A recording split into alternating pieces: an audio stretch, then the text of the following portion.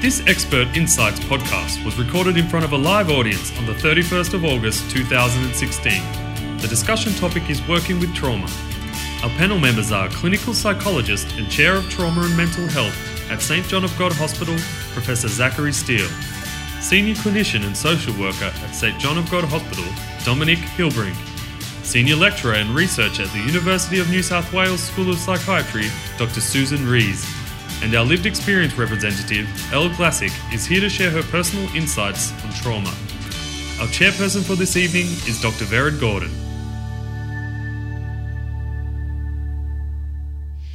So to start with, Zach, I might check with you. We're using the word trauma a lot tonight. I thought it might be useful for us to actually talk about what we understand by that word, how we define trauma in the context in which we're speaking. Yeah. So the notion of trauma has shifted and a lot over time in terms of our understanding of it. For a long time, often now in research we talk about things as being potentially traumatic events, because whether something is traumatic or not depends on the meeting of the individual and the trauma to a certain extent. Once trauma reaches a certain threshold, it cascades for most people into trauma. But some things will be traumatic for some people and not others, and often the meaning context of trauma is all important. DSM for a long time talked about helplessness, fear and horror as being an essential element of trauma. That was dropped in DSM-5 because it just seemed to lack pathospecificity. It didn't identify all people. For many first responders and emergency service workers and veterans, it's often the accumulation of things and perhaps even the personal relevance of something. They may have witnessed far more devastating scenes, but the traumatic scene can be something that strikes a particular note or a particular cause, and then seems to unlock a cascade of previous experiences.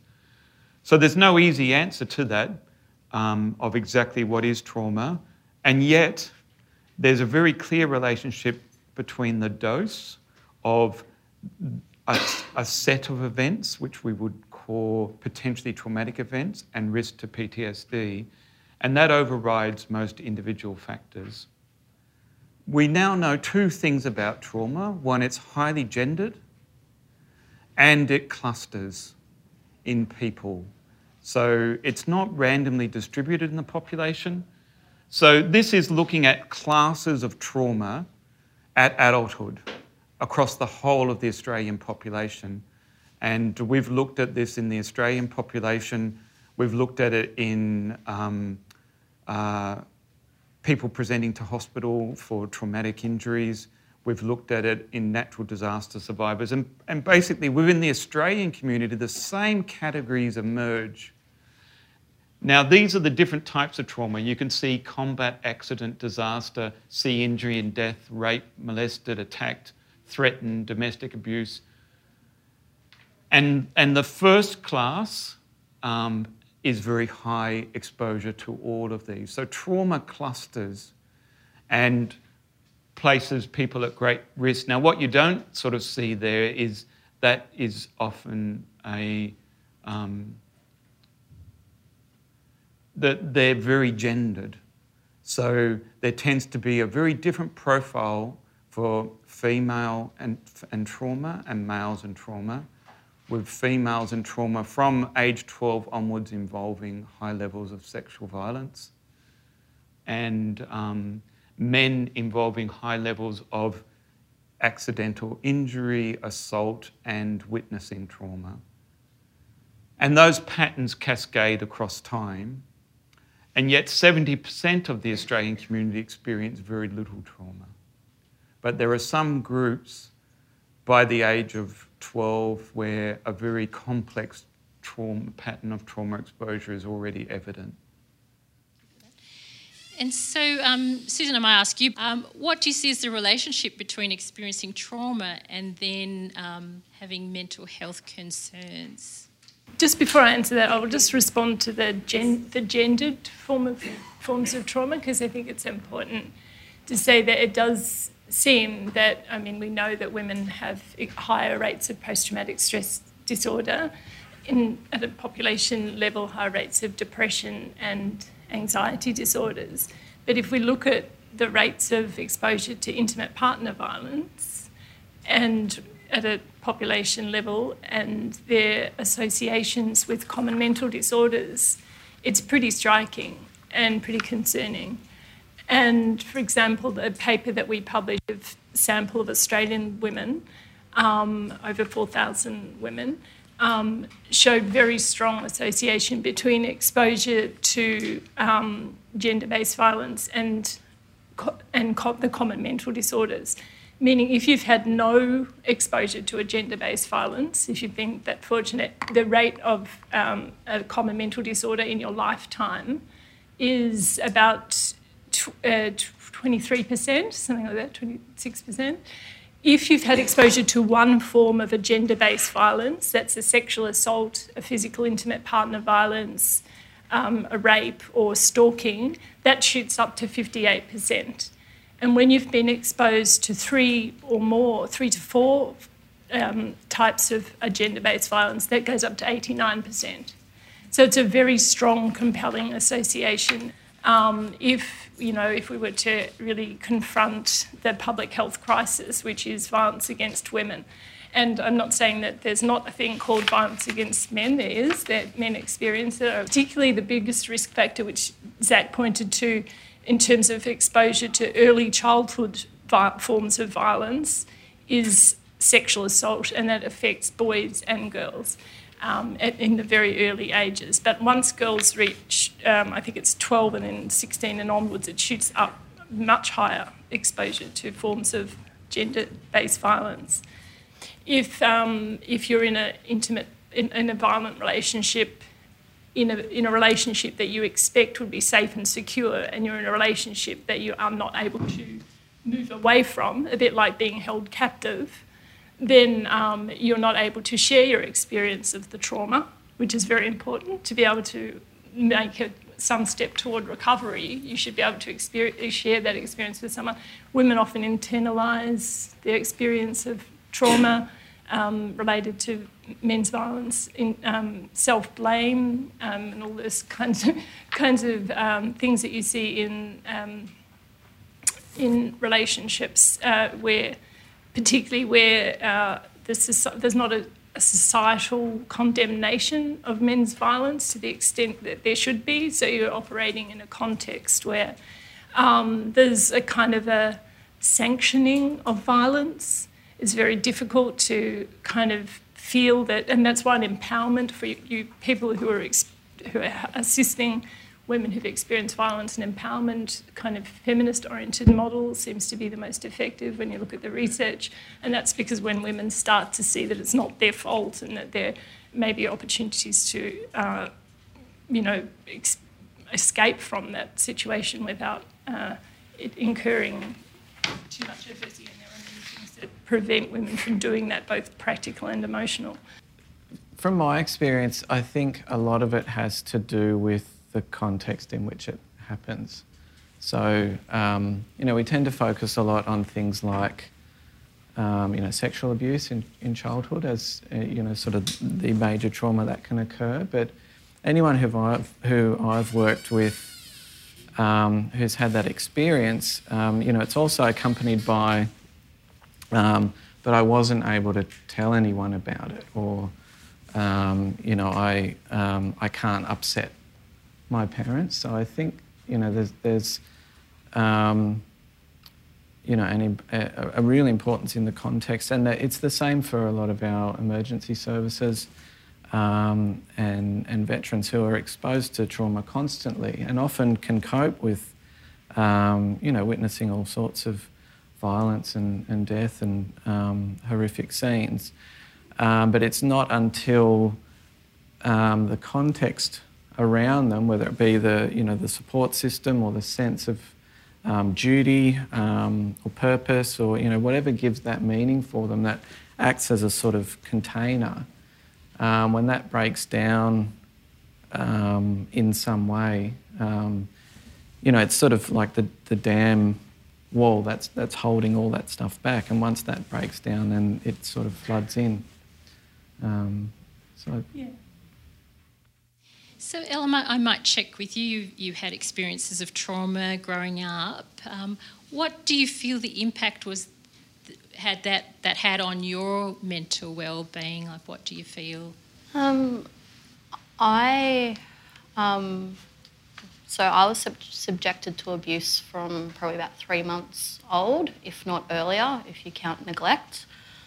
So throughout my whole life, I believed that there always was an underlying mental illness, but I didn't know anything about mental illness to be able to seek help, I suppose.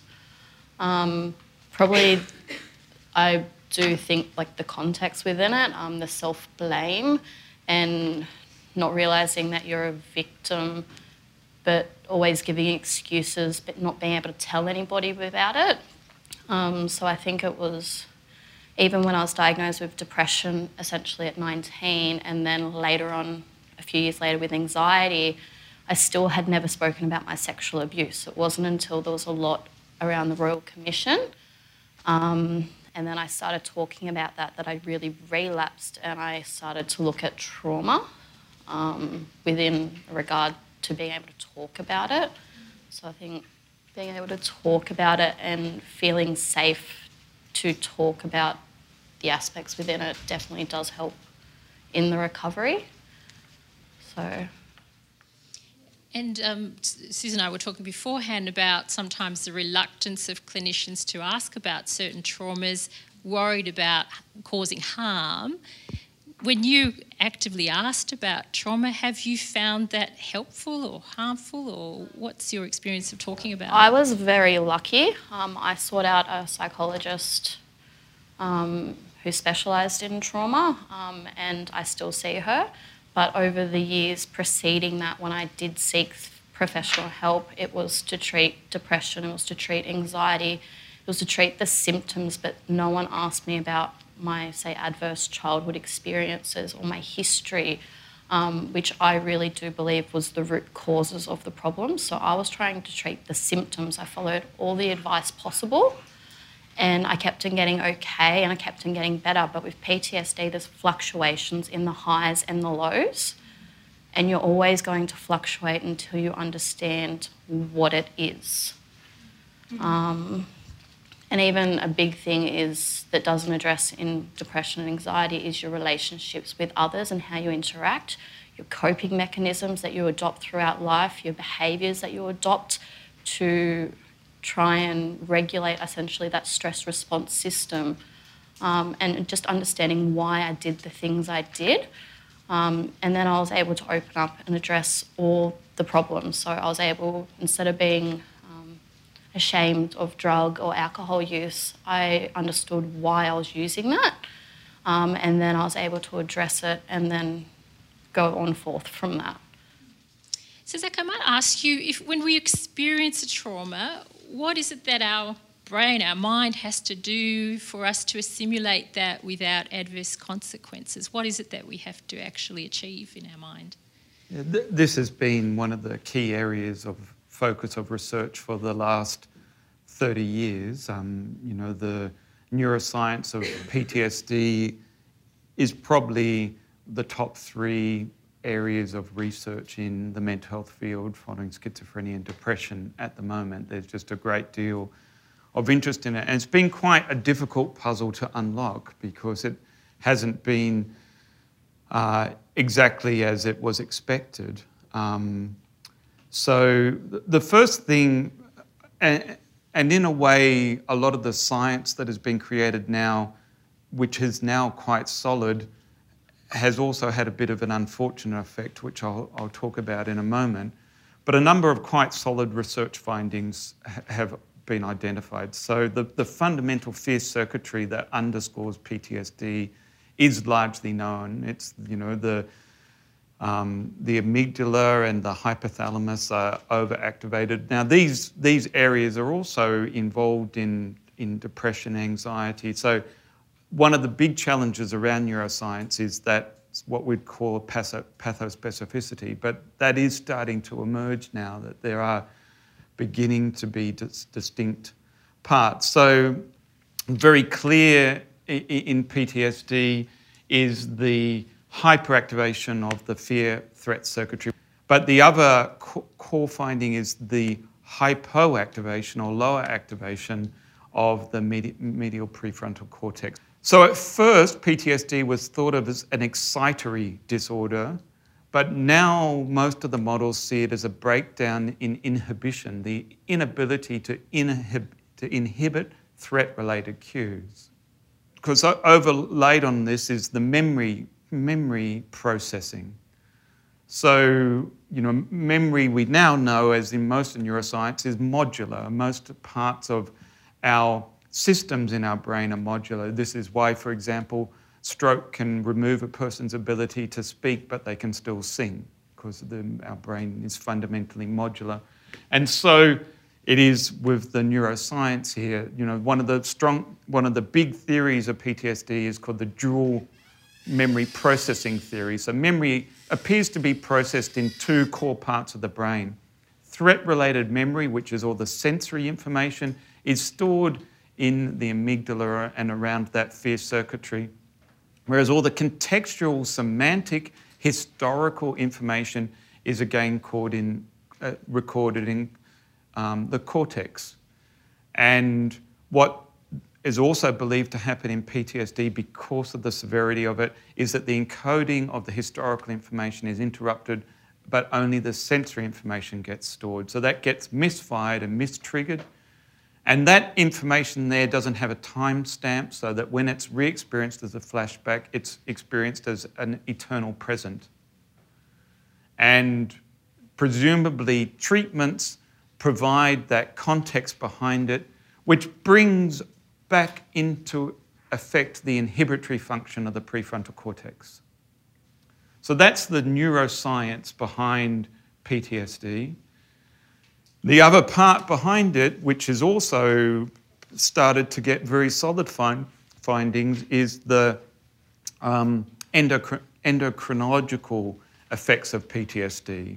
So for a long time, we were looking for elevated cortisol associated with PTSD, but in fact, it's the opposite. In most people with PTSD, their cortisol levels, their basal cortisol is reduced. So that took a long time to try to work out, well, that seems pretty counterintuitive, because surely you'd be more stress hormones. But what seems to be the case is that it's both hypoactivated and hyperactivated as soon as a stress trigger comes. So it's not there giving a general protective part. So the baseline cortisol is missing, and then when it spikes, it just floods the system. So it's dysregulated. And that's now becoming a very strong finding. And there's early research, which is very still preliminary, suggesting that preloading with cortisol might be protective. Because especially if you're consistently engaged in critical incidents, the more you use this system, the more it can go into dysfunction. The cortisol, which should be there, isn't there during a critical incident, which leaves you vulnerable to then possibly the inability to encode the memory. That's some of the current theory. We've still got a long way to lock it down. The other part of the neuroscience is the level of dysregulation associated with different categories of trauma. A very big debate is happening at the moment. There's been a consensus statement that the approach that you should adopt is a phase-based approach. So there's 3 phases to intervention. The first is stabilisation phase.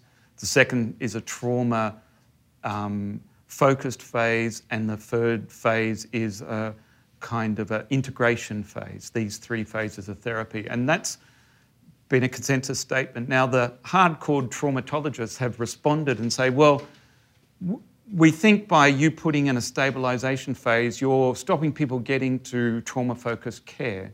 So there's a very big debate in the moment. Should you jump in and just do trauma-focused work because there's, the prolonged exposure therapy or eye movement reprocessing or desensitization and reprocessing are evidence-based. If people can tolerate them, they lead to the best changes. And you should get people in there very early, and other people say, well, you need to build up a trusting relationship to be able to do that and go in. So this is just currently, there's a very big debate around this, and I suppose science will be the final arbiter. There is research that shows combining these emotional regulation skills and then moving into trauma focus goes very well. But then other people have just used only the trauma-focused intervention without any of that, and also in complex trauma, and had very good outcomes.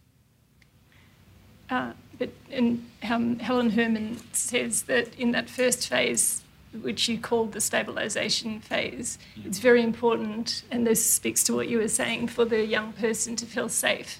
Yes. And to establish safety is really important. And the thing we found, I'm doing research in the sexual assault clinic, looking at the mechanisms between exposure to a gender-based violence and the onset of mental disorder. And the one thing that everyone says who had an early exposure to a sexual abuse is the one thing that came before the mental disorder, that they associated with the mental disorder, was telling someone but not being believed. And so that is the most critical thing that the kids were telling us, and young people, women, and even older women who were reflecting back on their first exposure to a gender-based violence, was that it all happened. I started, hallucinating, hearing voices of the abuser or whatever, or I started getting extremely depressed after I told someone, my aunt or whatever. She didn't believe me, or she told me to go somewhere else. Yeah. What do we mean by trauma-focused intervention?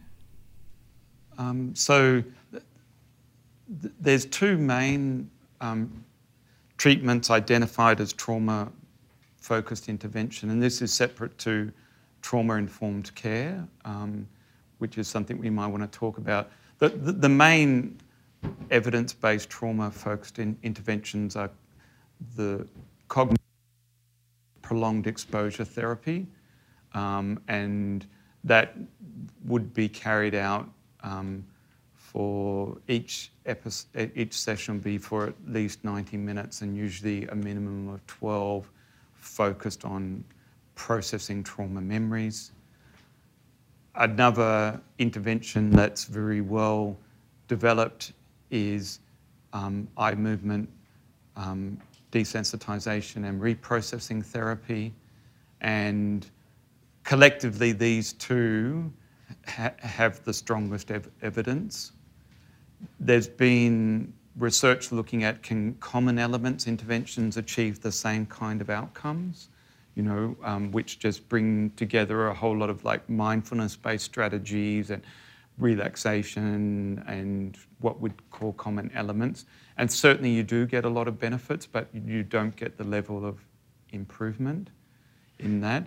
But even under those best interventions, the response, the people who are making substantial clinical gains is about 2/3 of people that would receive the treatment. So there's still a lot of room for improvement in our clinical effectiveness. So I suppose I'd follow on from what you said before, that is different to the trauma-informed care. Yeah, yes. So could you talk a little bit more about that, please? Yeah, and you might want to talk a bit too. So trauma-informed care is a movement, and you can look it up on the web, that tries to recognise that people affected by trauma will react and process will react to information and things in a different way than if you don't have a traumatic response, and to educate staff and healthcare providers about that.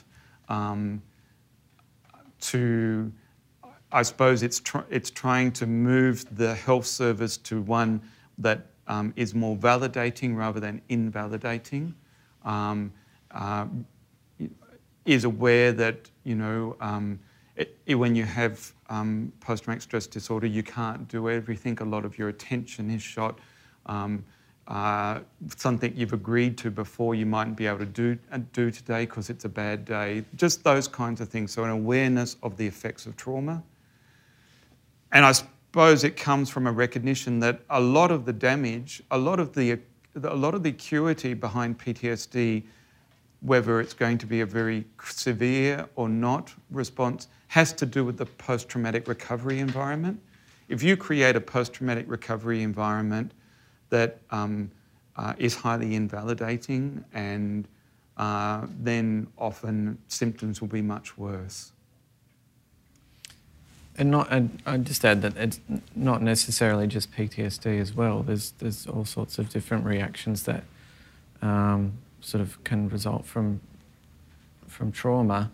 And so in that, the important thing about trauma-informed care is putting trauma in the context of what someone's presenting with, and an awareness of trauma as part of that. So you went through the steps earlier about treating trauma. So with my therapist and I, we discussed the emotion regulation. So again, as I said earlier, it was depression originally, and then later on it was anxiety. And I went through normal just counselling and I addressed everything. I did everything I was asked to do, and I kept on relapsing. But when I got with my psychologist, which was in trauma-informed care, she helped me understand essentially like the stress response system. So there's fight, flight, but then there's also freeze. So when you're a child and you're confronted with something, you tend to freeze, and a lot of that was self-blame. So, well, I allowed it to happen. I didn't do anything, because you always hear about fight or flight, but then you've never heard about this freeze. So it becomes self-blaming. Probably once I was able to notice, say, my body clues, so I was able to notice sensations within my body, which is usually the first clues before the narrated memory. I was able to pick up a lot earlier if I was going to fluctuate. Mindfulness and grounding was very big for me. That was able to calm me down when I noticed these body clues. And then after that, we went to trauma, where I was just learnt more about what it actually was. But again, like triggers as well.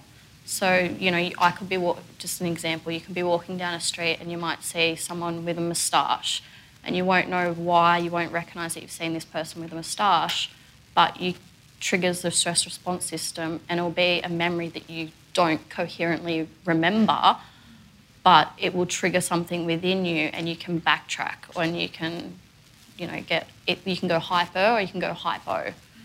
And you never know which way essentially it's going to go, but just recognising these clues and knowing why you're doing the things that you're doing was very helpful. So, and also for me as well, it was distancing myself and getting stability within my life. So I understand it's very hard, you know, to essentially cut unhealthy people out of your life, but having healthy relationships and having supportive people around you was a big step for me.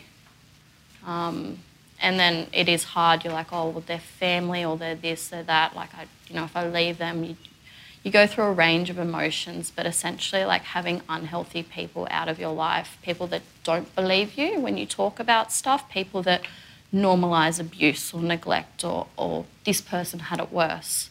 And also not talking to everyone about everything that happened in your life. So just having boundaries with people really helped, because people don't know how to hear about trauma on these certain forms of abuse. They don't know how to cope with it, and they don't know the correct responses. So if you learn to have boundaries within people within your life, and then have a safe environment, which generally is therapy, then you have a safe place to talk about it and work through it, rather than being essentially re-traumatised by negative reactions. To come back to the phase-based approach, and the research in the complex trauma is much more difficult to summarise, but the consensus view is that you do need, that treatment is much longer and it really does need to be phased, and if it's about huge attachment disturbances, as childhood-related things are, that a lot of the effective traumatic treatments are the attachment between the therapist and the patient as a bridge to recovery, but that can be a slow process. The evidence behind that is difficult to bring together, but there is evidence to support it as effective. There's not evidence to say it's more effective than a very quick focus session of trauma focusing, but those of you who've tried it, it doesn't work well, with that level of complexity, and that phased-based approach seems to create a safe, therapeutic, trusting relationship. Can you perhaps comment on what we know about moral injury, its relationship with PTSD, and on the potential for recovery? So Brett Litz is sort of responsible for a lot of the development of this concept, and a recent study that they did on the treatment that he's developing for moral injury in veterans produced some stats with those people they work with. They said that what we think of as the traditional cause or sort of traumatising factor in that context as a threat to life, for the people that were in this study, it was 10% of those people identified that as the issue, the primary issue, and 45% of them identified moral injury, some sort of moral injury, and another 45% identified traumatic loss. And those are the three broad areas that they focus on in that treatment. So in terms of our experience with veterans and police officers, as I said earlier, often, these people are trained to deal with, threat of violence or, witnessing death or things like that, and can cope with those things for a long time. But often it's when some sort of moral injury occurs, and we've sort of done a bit of work on developing a model of how moral injury and the more traditional threat, fear, terror sort of response both contribute to something like PTSD. It's things like, Brett Litz tends to focus on transgressions, moral injury coming from acts that, transgress a person's deeply held values. So, there's been a lot of research done on the impact of killing that has on a soldier, but often, it's situations where people are just unable, they don't have any other option, or they've only sort of got two bad options to choose from. But a lot of what we see comes from just being exposed to the aftermath of whether it be accidents or natural disasters or acts of violence.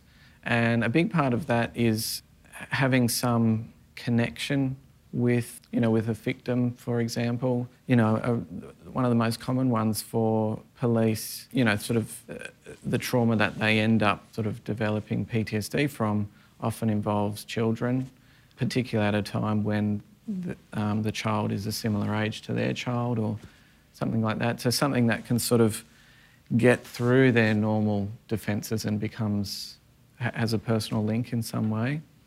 And then the other big area of moral injury that we see a lot of is, what we call moral betrayal. So this is often systemic in nature when, for example, police officers there might be a complaint made about them by the member of the public, and so moral betrayal is often occurs when, it's most damaging when it occurs at a time when the person is most vulnerable. So often in conjunction with a danger or threat situation, or when a person may be already full from burnout or from just a rough week or something like that. And if some sort of sense of betrayal or just being let down in some way occurs, then that's often can often be the thing that the straw that breaks the camel's back. Can you talk about the risks of vicarious trauma for clinicians working closely with people who have been traumatised?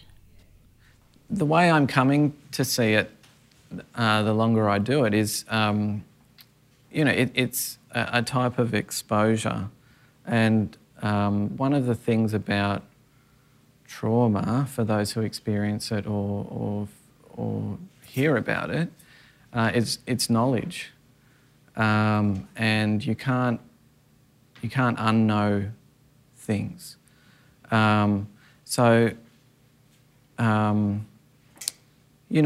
I think,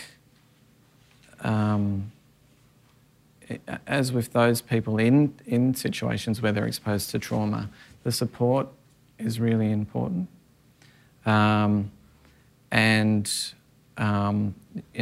Dosage is important.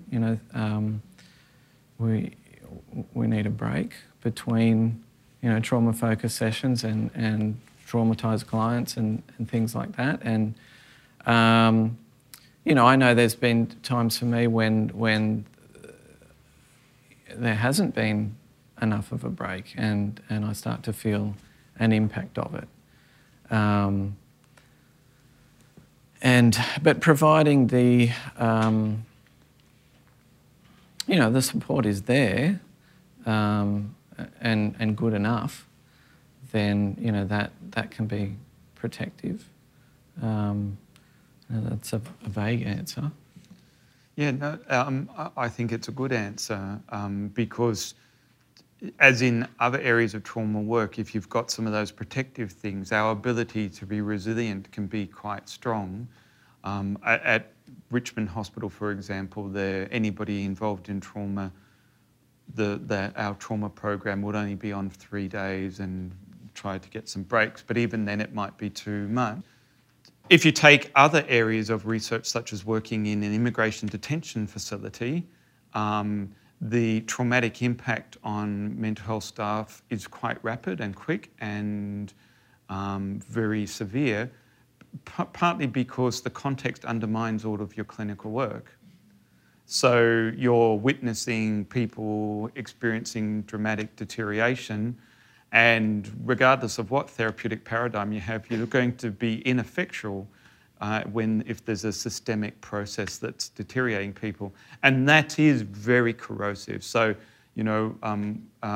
work-related injuries for mental health staff and security staff are enormously high in settings. So that tells us a lot about the importance of trauma-informed care, because trauma-informed care is about trying to create safe workplaces, I hope.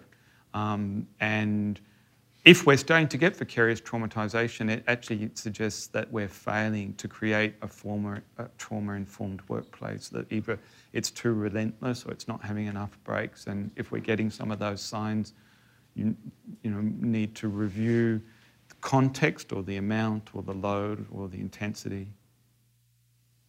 I have a quick question. Sorry.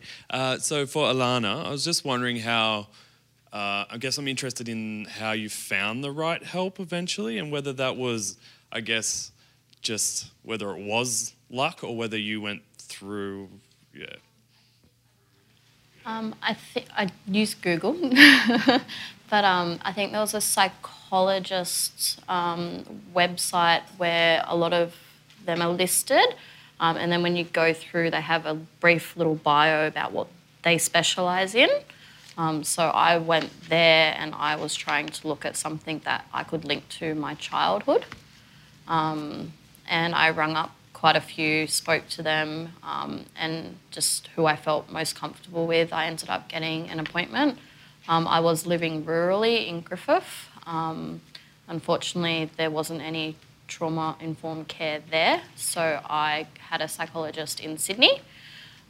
So we did over the phone, or we did Skype for probably about 18 months until I've moved to Newcastle. I travel up and see her in person, but we do try and do Skype because looking at me and seeing, facial expressions, tones in voices and things can help her pick up on something that I may have missed.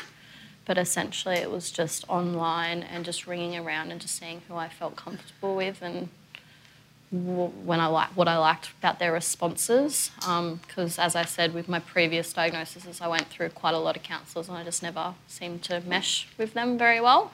Didn't feel comfortable. After all the years, I eventually just knuckled down. I was like, no, I've got to find someone, and I wasn't going to give up that time. Do you think supporting the provision of trauma-informed care in countries where there is violence and conflict would have an impact on the movement of refugees around the world? It's an interesting point that you make. If in the country of origin there's sufficient services to respond adequately to trauma, and of course in many countries that's not the case. But I suppose there's one thing is, first of all, you have to have a resolution of the conflict or the problem. Otherwise, people will leave because they want to find safety somewhere else. So yes, in our unit, Zach and Professor Derek Seiler have set up mental health services in countries affected by conflict. And we've done a lot of research in countries that are affected by conflict. And it is very important that local people are trained to respond to conflict, that these services are feasible, they're affordable and that they're appropriate, and that you don't have people just flying in and trying to help out and leaving, that, you have an established service. And I think it's a tragedy that the Australian government's cut aid to countries that really require good services, mental health services and other services that can respond to support people who've been affected by trauma.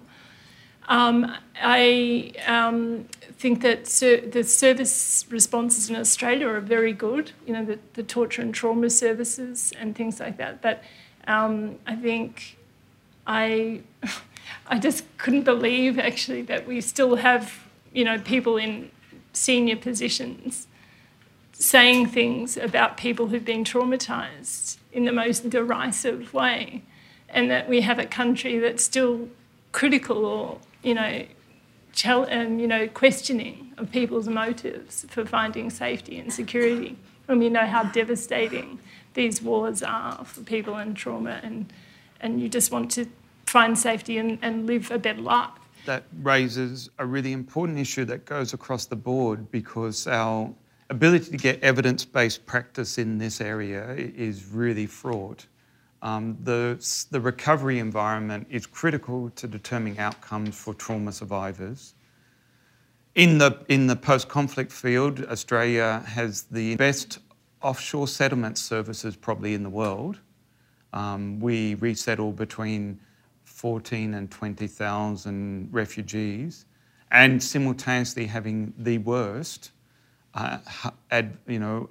deterrence program globally. Our immigration detention facility. There's currently 1 million people held in immigration detention facilities globally, 500,000 in the US. But the Australian detention facilities are, have the longest periods of stay, have the most research done on them because of a very active research group, and over 25 studies have just shown complete deteriorations in people's mental health in this. And, even if you do believe, and I don't necessarily not believe in the need for border management and control, it's an ineffective strategy. Immigration detention doesn't do anything but damage people that it's affected to. So, we create these systems that engender additional injury. So across a lot of our structural responses to trauma survivors, we've created an invalidating recovery environment which engenders very poor outcomes.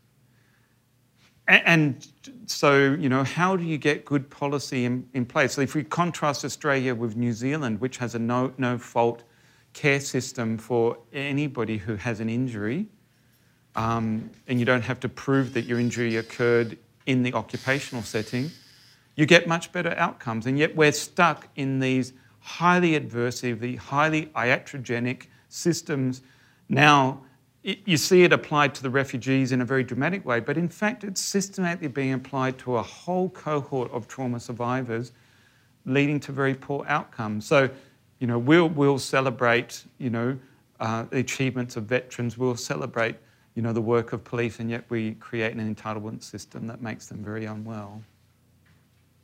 So there's a lot of room for effective advocacy in this space. There was controversy around this idea that, if there's a bushfire or there's a disaster, that we fly in all the counsellors and they straight away treat everybody and prevent trauma-related consequences.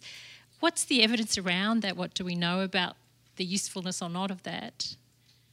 So, this is one of the, I suppose, great stories of science in a way, because in most areas of mental health, early intervention is extremely important. If we know with first episode psychosis, the earlier you get in, you manage to stop people deteriorating in other areas. Well, it turns out that isn't very good for catastrophic trauma.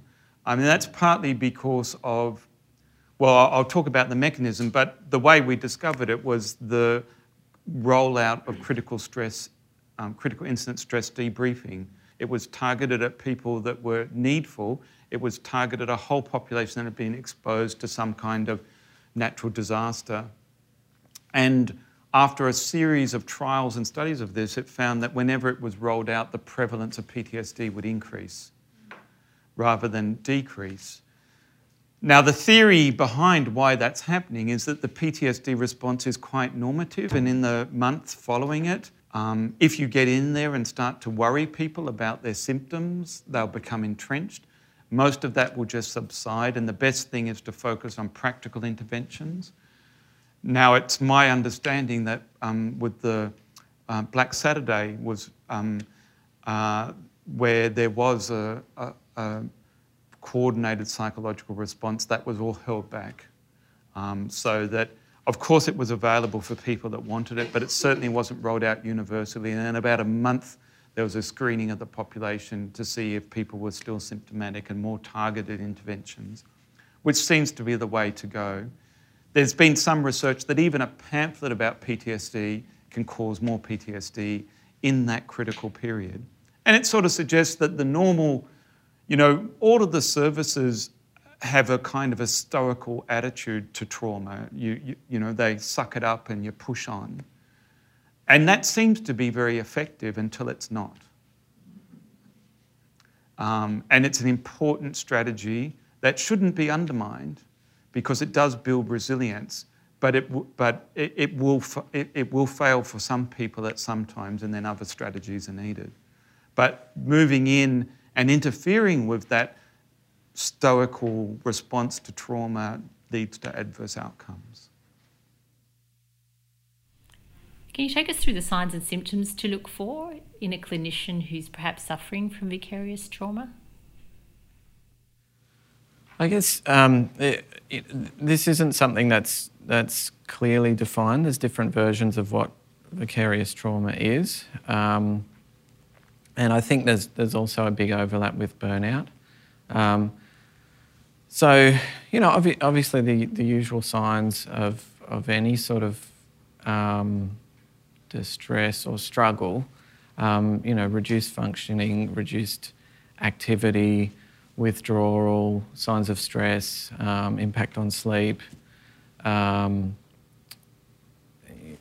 eating, relationships, all of the usual signs, I think. I guess that's the version that's easier to pick. I think there's another version, which may be related to that sort of stoicism where, effectiveness or dedication actually increases.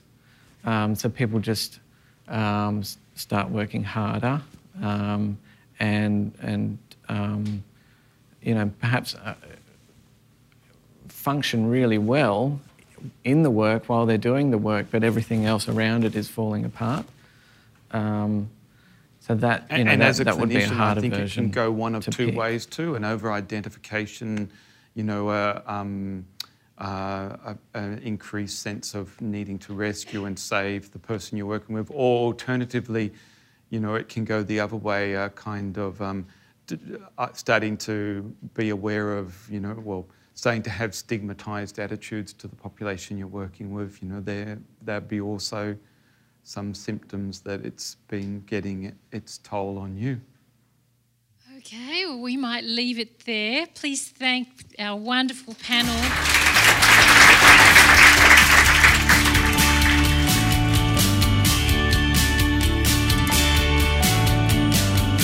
Thank you for listening. If you want to hear more of our podcasts, subscribe to Black Dog Institute on iTunes. If you're interested in knowing more about our educational programs and research, please visit our website at blackdog.org.au.